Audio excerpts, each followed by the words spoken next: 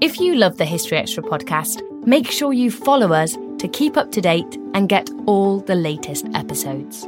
Thanks for your support, and I do hope you enjoy this episode. Your brain needs support, and new Ollie Brainy Chews are a delightful way to take care of your cognitive health. Made with scientifically backed ingredients like Thai ginger, L-theanine, and caffeine, Brainy Chews support healthy brain function and help you find your focus, stay chill, or get energized. Be kind to your mind and get these nootropic chews at ollie.com. That's OLLY.com. These statements have not been evaluated by the Food and Drug Administration. This product is not intended to diagnose, treat, cure, or prevent any disease.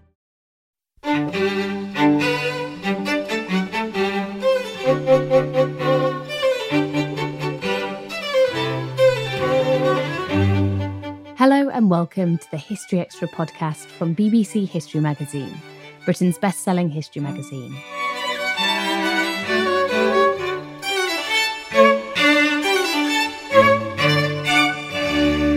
I'm Ellie Cawthorne. From lamb's blood transfused into human veins, to tooth replacements and new noses crafted from forearm skin, the story of transplant surgery is full of surprises. I spoke to Paul Craddock, the author of a new book on the subject, Spare Parts, to find out more. Please be aware that our conversation includes details of some fairly grisly medical procedures and also references to animal cruelty. So, Spare Parts offers a surprising history of transplant surgery, and I think it's fair to say that some of the stories in this book are indeed very surprising. So, how far back can we trace this story? How far back does the practice of transplanting go? Well, first, thanks for having me, Ellie. It's lovely to be on. Well, that was the first major surprise for me, actually, was how far back transplant surgery goes. Because we think about it as a 20th century invention. We think about it in terms of maybe a race to transplant the human heart, Christian Barnard in the 1960s, 1967. And that's a very, very strong narrative. And it's strong for many reasons. One, it's one of those really arresting post-war stories of very intelligent macho men, which is sort of going out of fashion now, thankfully.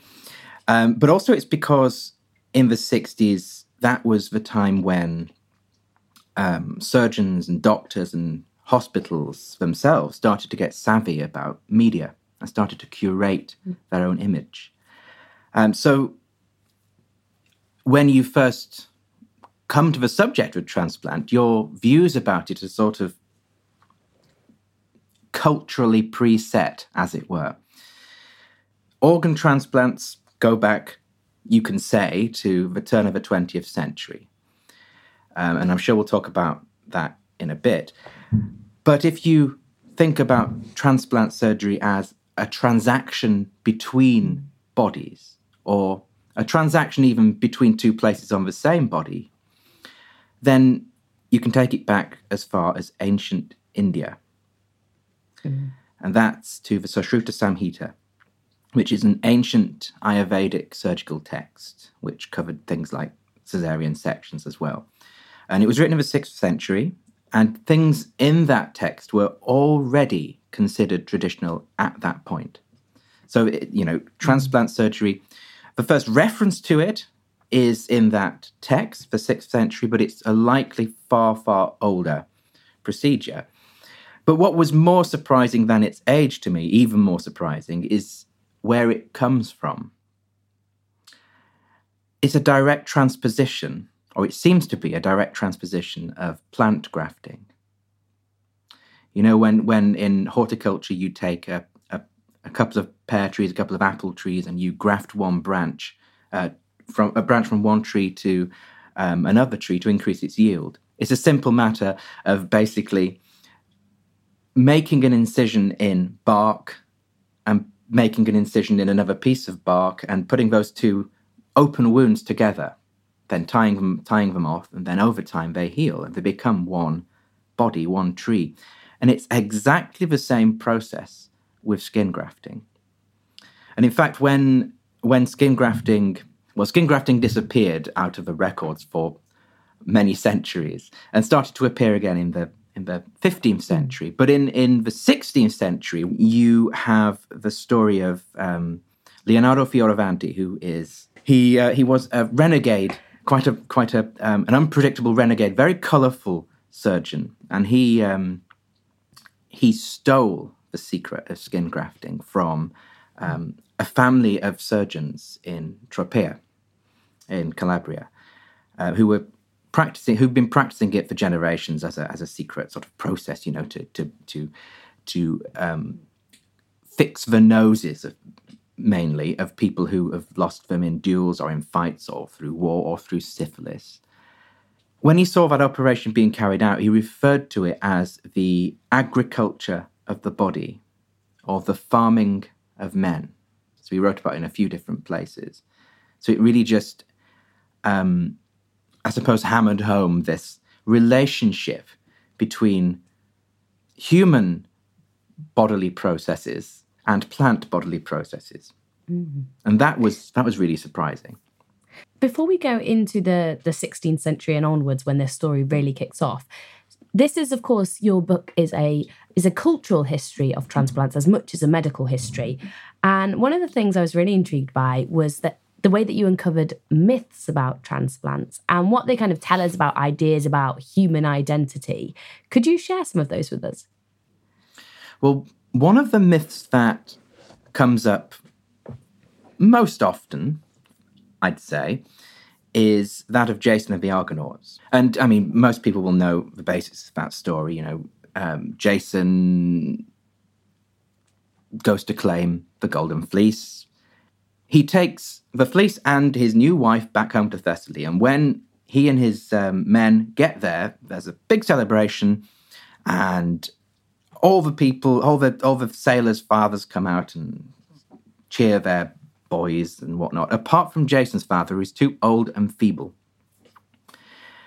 And Jason's upset by this, and he says to his new wife, would you mind taking some, you've used your magic before, would you mind taking some of my life and giving it to my father? And she was touched by this, and she said, no, I won't do that, but I'll make him young by other means. So Jason's father is carried out and placed onto this bed of herbs, and Medea performs another magic trick.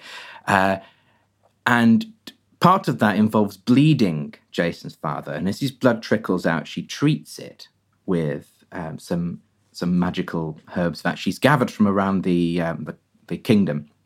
And then she transfuses that back into his body.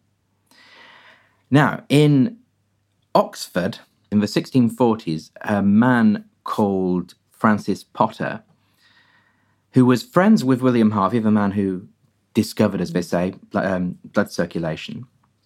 He was thinking about this story, this Jason of the Argonauts story, and how Medea had taken blood and rejuvenated the blood and put it back into the body, and Jason's father was rejuvenated. He became younger, his face lost its wrinkles, his hair became black again, and he lost his stoop, etc.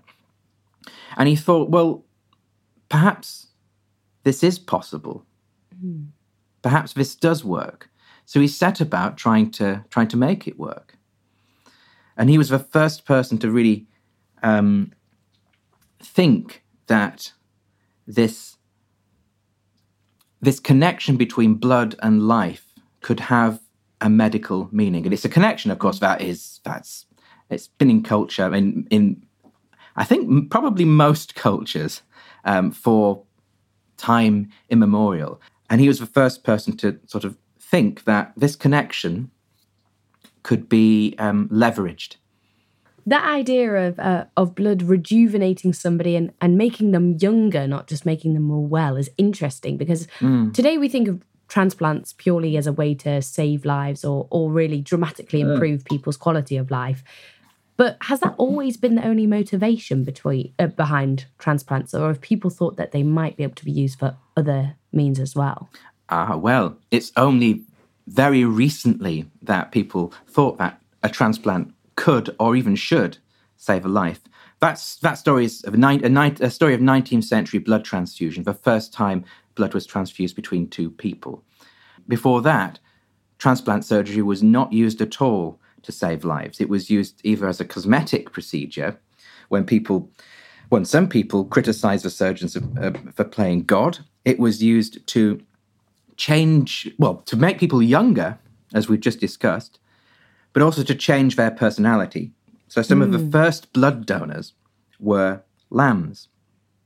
And that's because they were reputedly, because they're not, if you go near them, they actually run off, don't they? But lambs are reputedly calm and placid.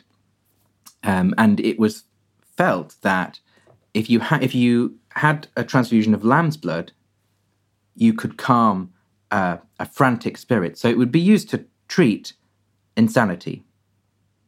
So what does that tell us about ideas about the connections between essentially like the essence of humanity, your personality, as it were, your soul, however you want to put it, and your body? Did people see these things as intertwined more than we might do today?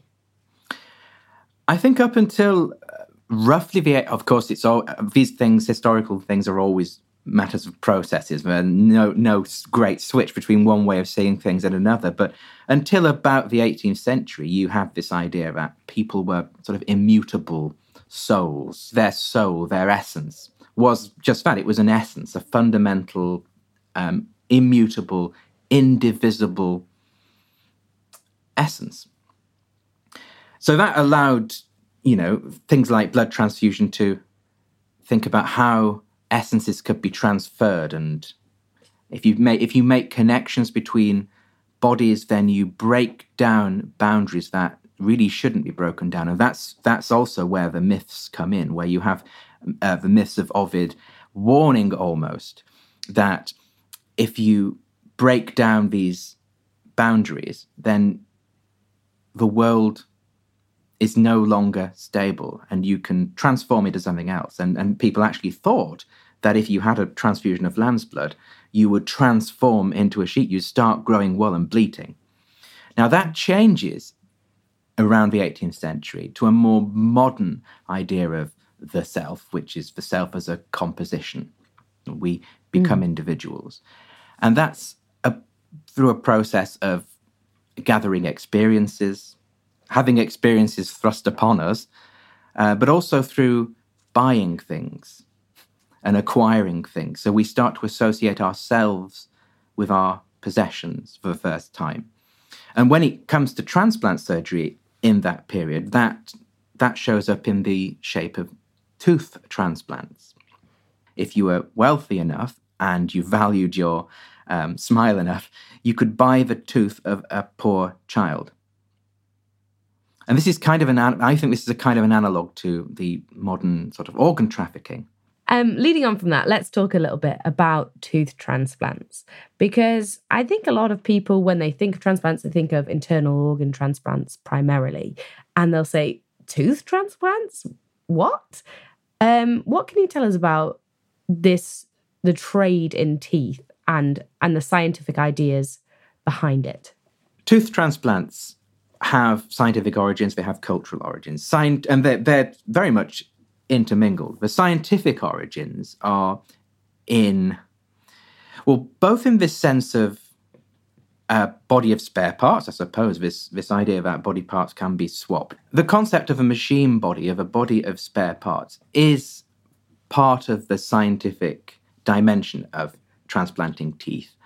But the main component of that science, I would say, if you could phrase it like that, is vitalism. This idea that there is that life is not necessarily some kind of animistic principle, some kind of soul, but it could be in the 18th century. It could be a physical principle. It could be a property, a particle, and that started out as something in the nerves.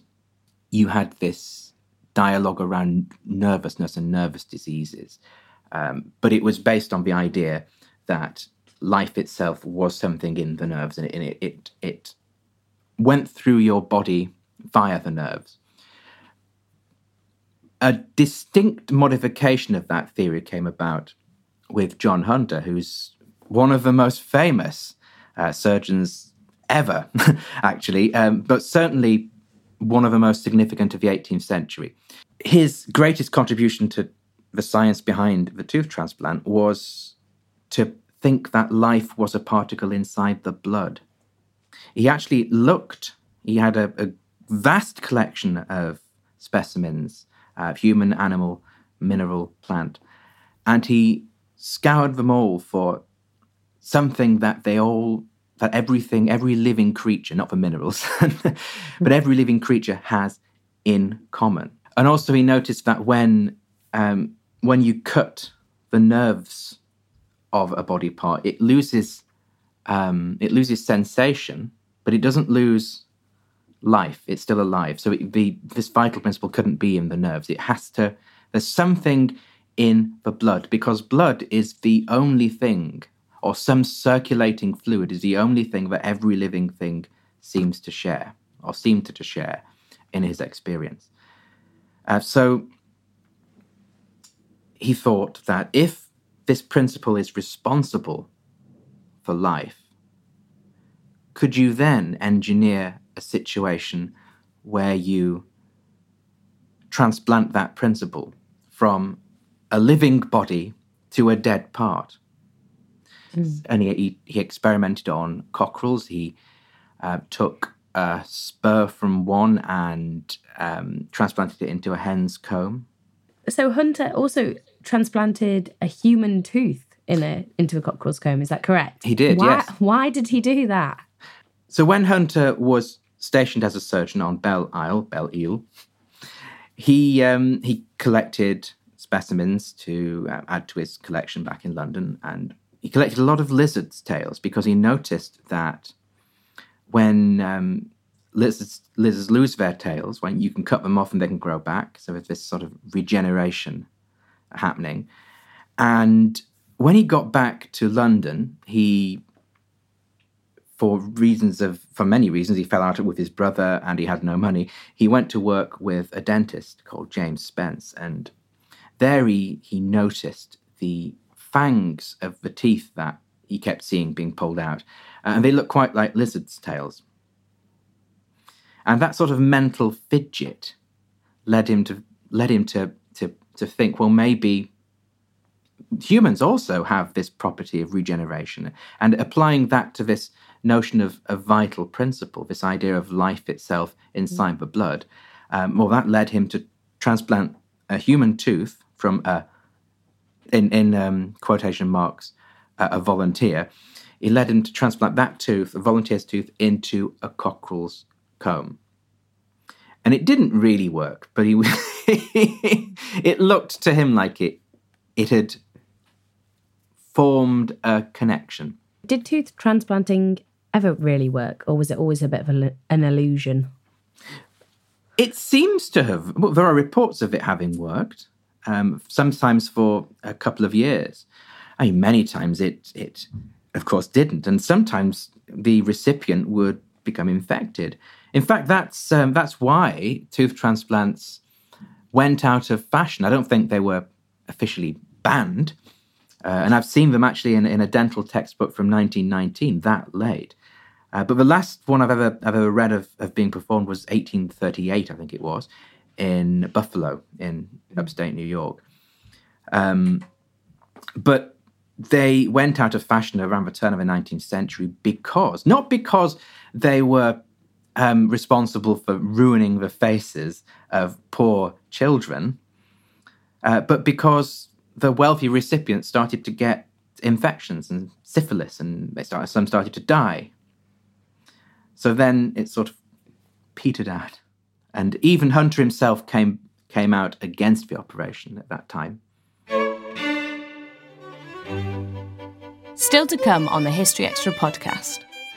It's a sort of what we're doing now, isn't it? If we're using plant structures for their inherent vascular networks to plug holes in human hearts and to transplant into us, I really like the beauty of that.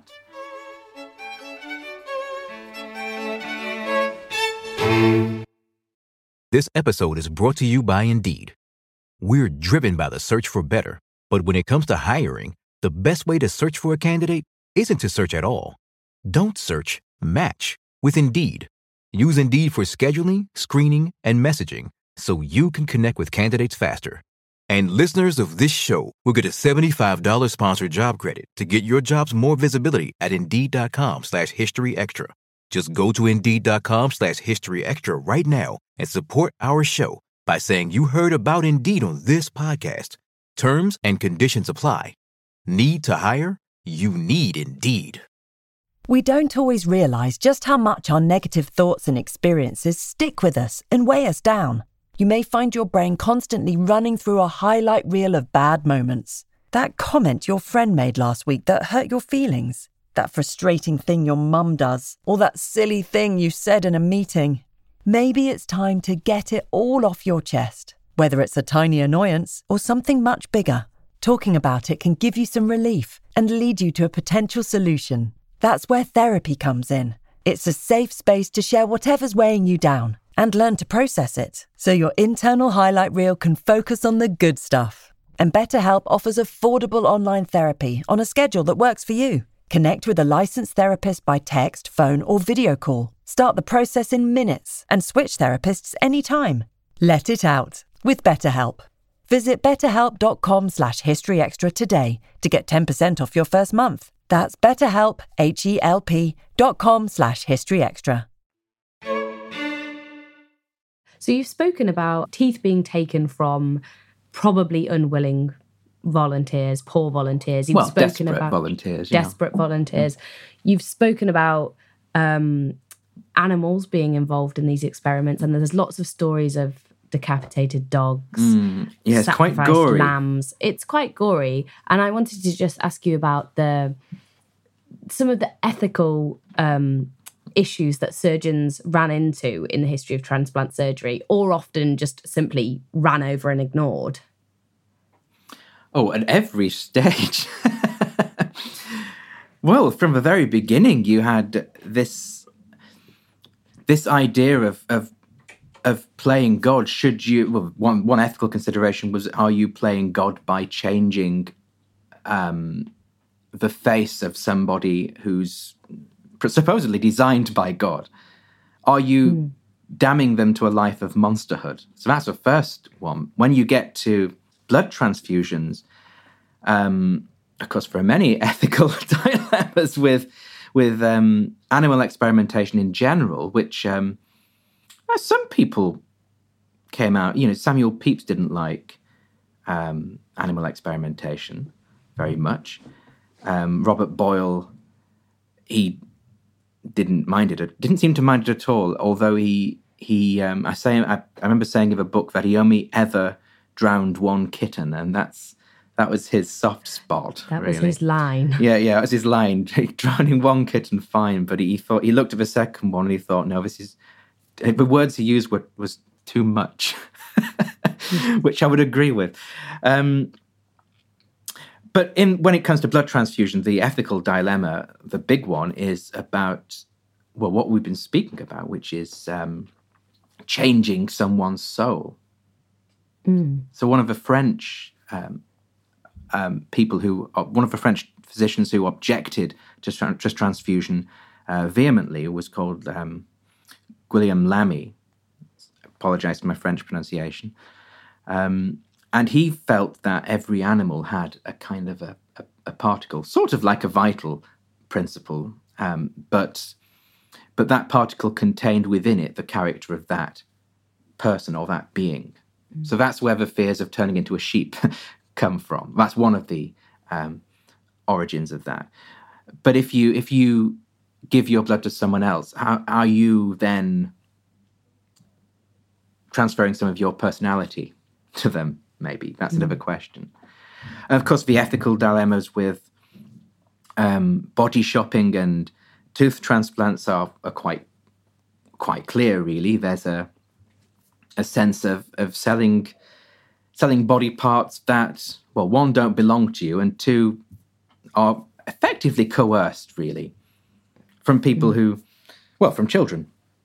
I think, well, coming to this fresh, there are a lot of, I think it's fair to say, grisly and often quite creepy and macabre experiments that you chronicle as part of the process to try and develop this science.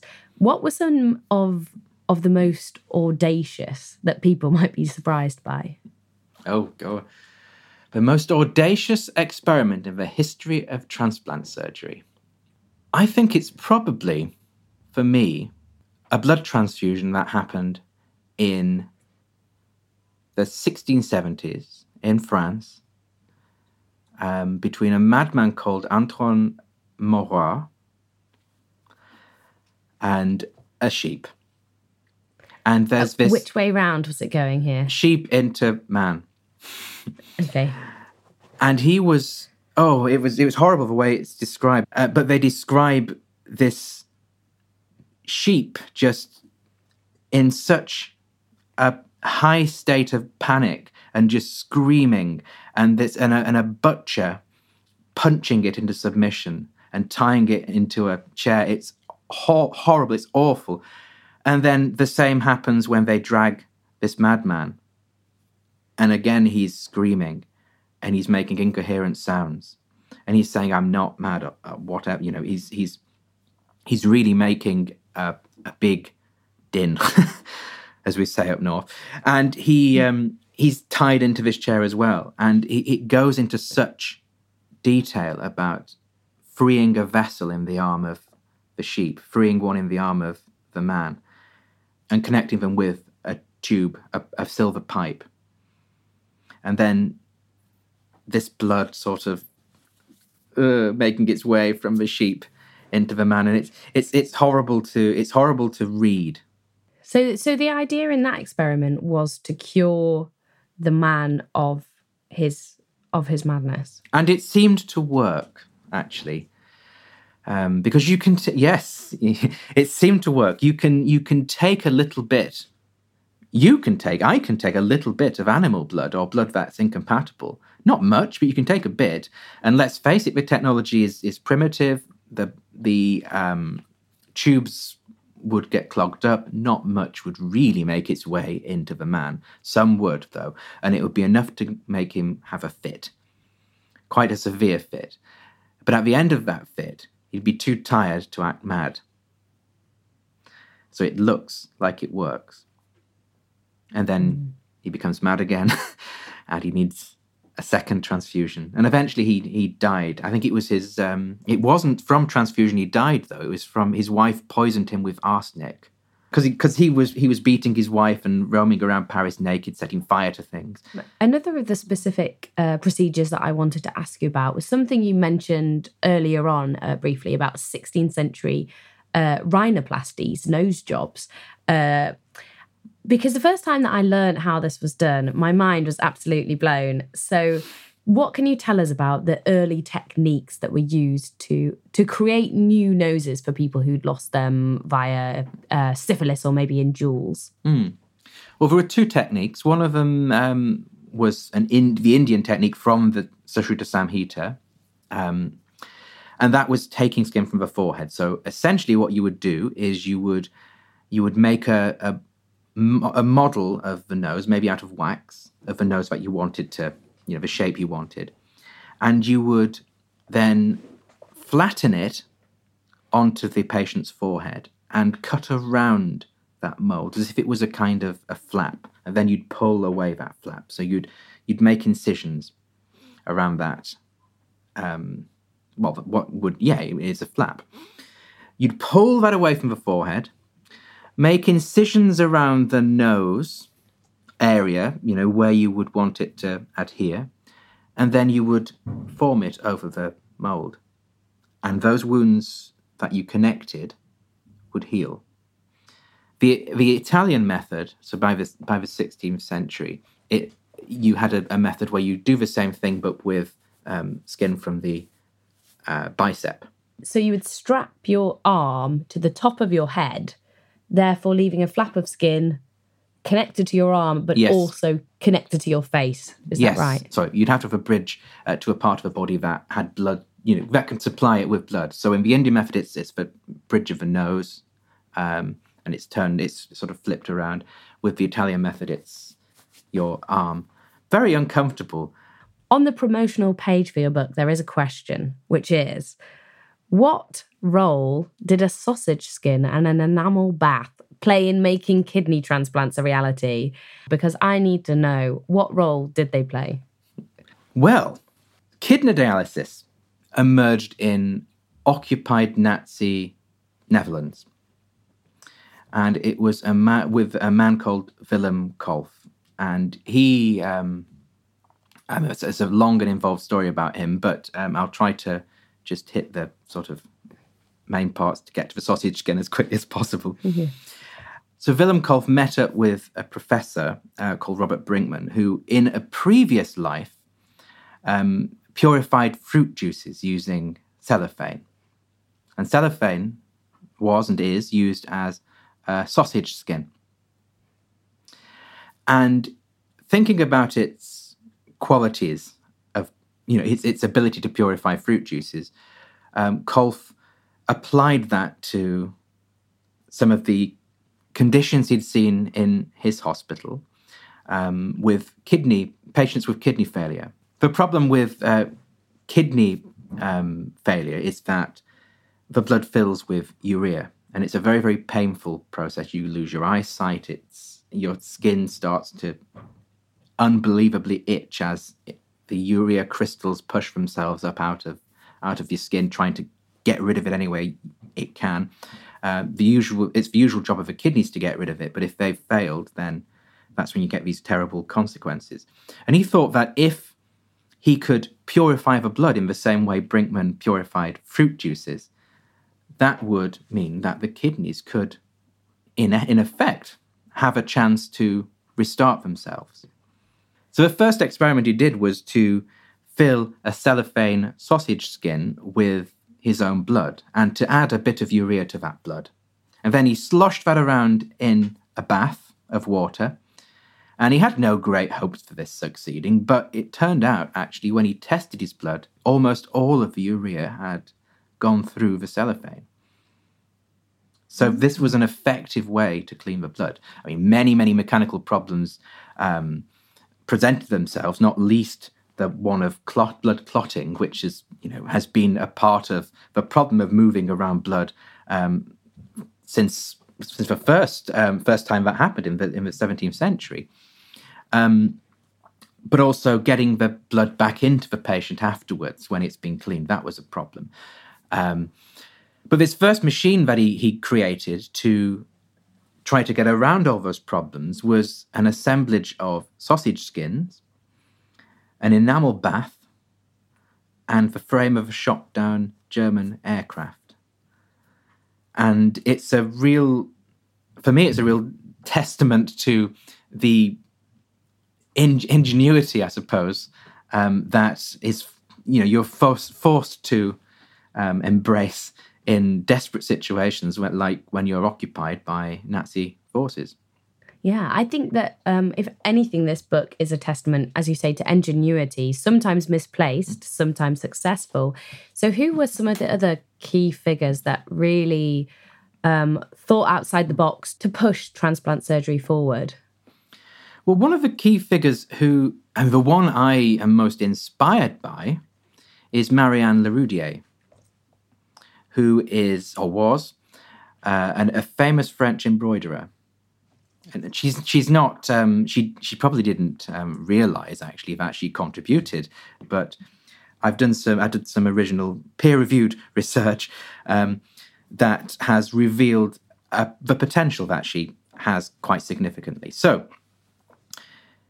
it was at the beginning of the 20th century, 1900, 1901, when two major advances happened to bring transplant into the modern world. And this is actually the place where most surgeons would think transplant surgery begins. So in 1900, because you had blood typing that was conceived around that time.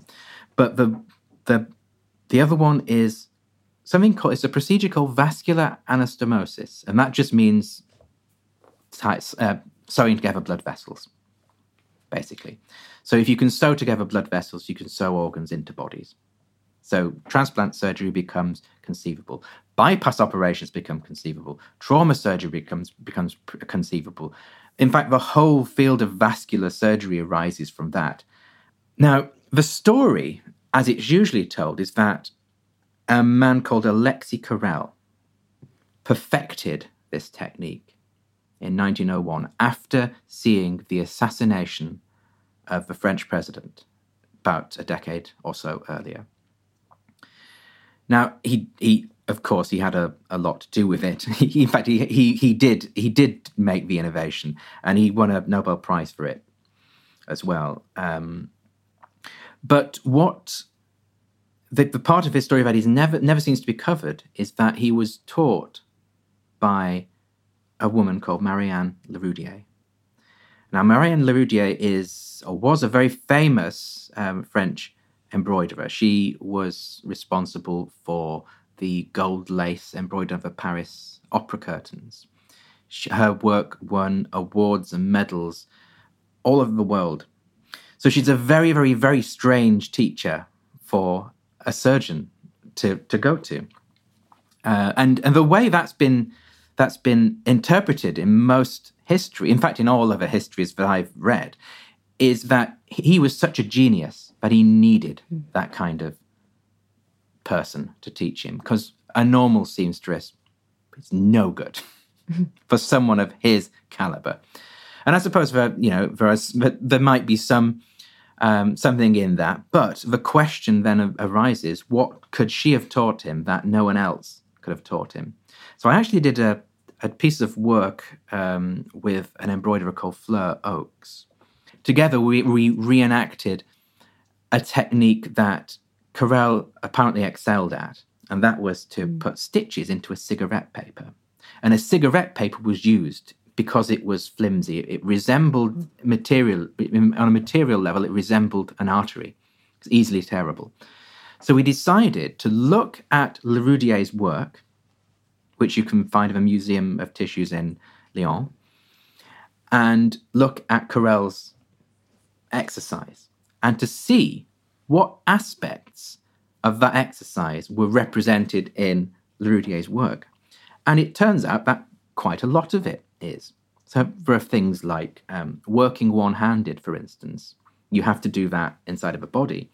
But a domestic seamstress wouldn't be able to do that. But Leroudier, working on these massive curtains and copes for the Vatican, she would need to work one-handed. She would need, in order to manage the gold thread, she would need to have extra techniques to place that thread where she wanted it to go. So, in fact, there were quite a few different techniques that were not just to do with achieving a certain intricacy, which is what he claimed he was, very, very good at, and what he was clearly good at, to do with navigating these materials that an ordinary seamstress would have no experience and no need to navigate.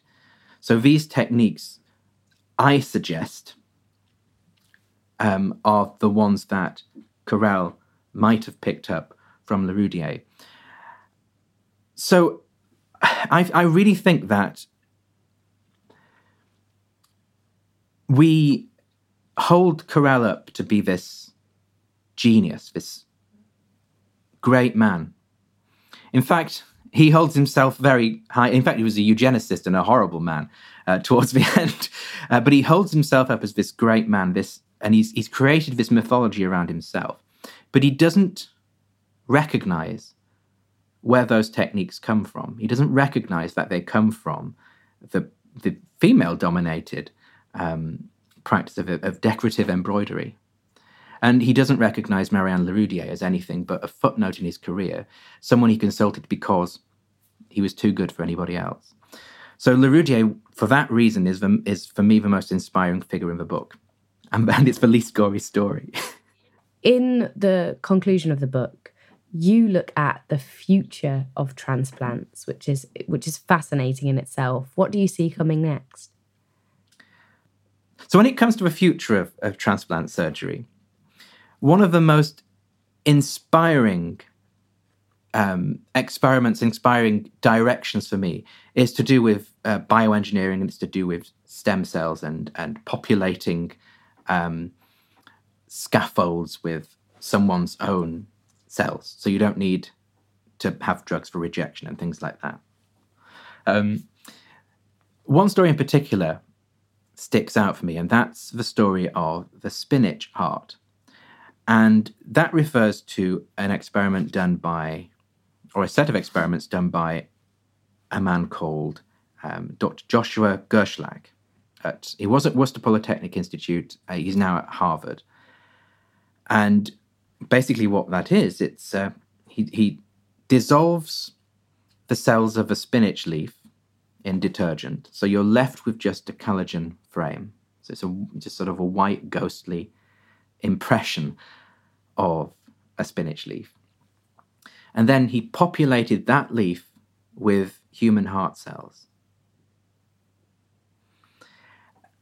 And that's the reason behind that is because 3D printers can't yet print capillaries and structures in the body that are so small. You know, they don't have the resolution yet for that. I mean, that's some people think that's maybe 10, 20 years down the line when we can print those kind of structures.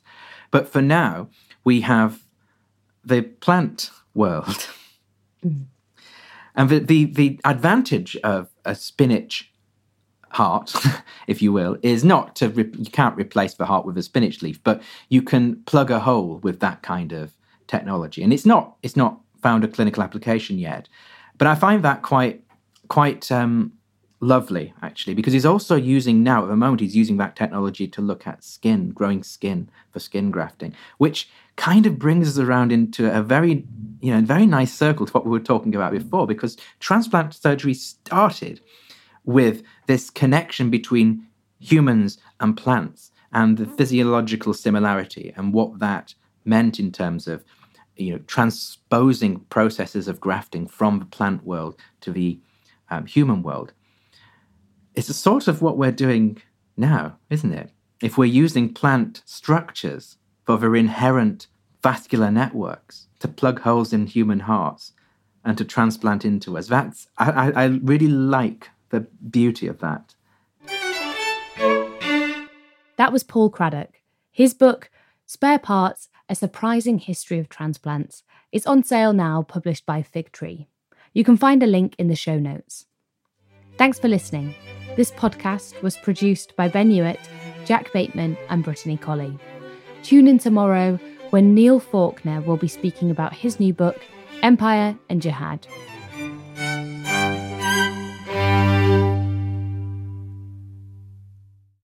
A collision between a Chinese jet and an American spy plane. He came and rammed into our left wing. With relations increasingly strained, what are the chances of things spinning out of control? The Western world was asleep.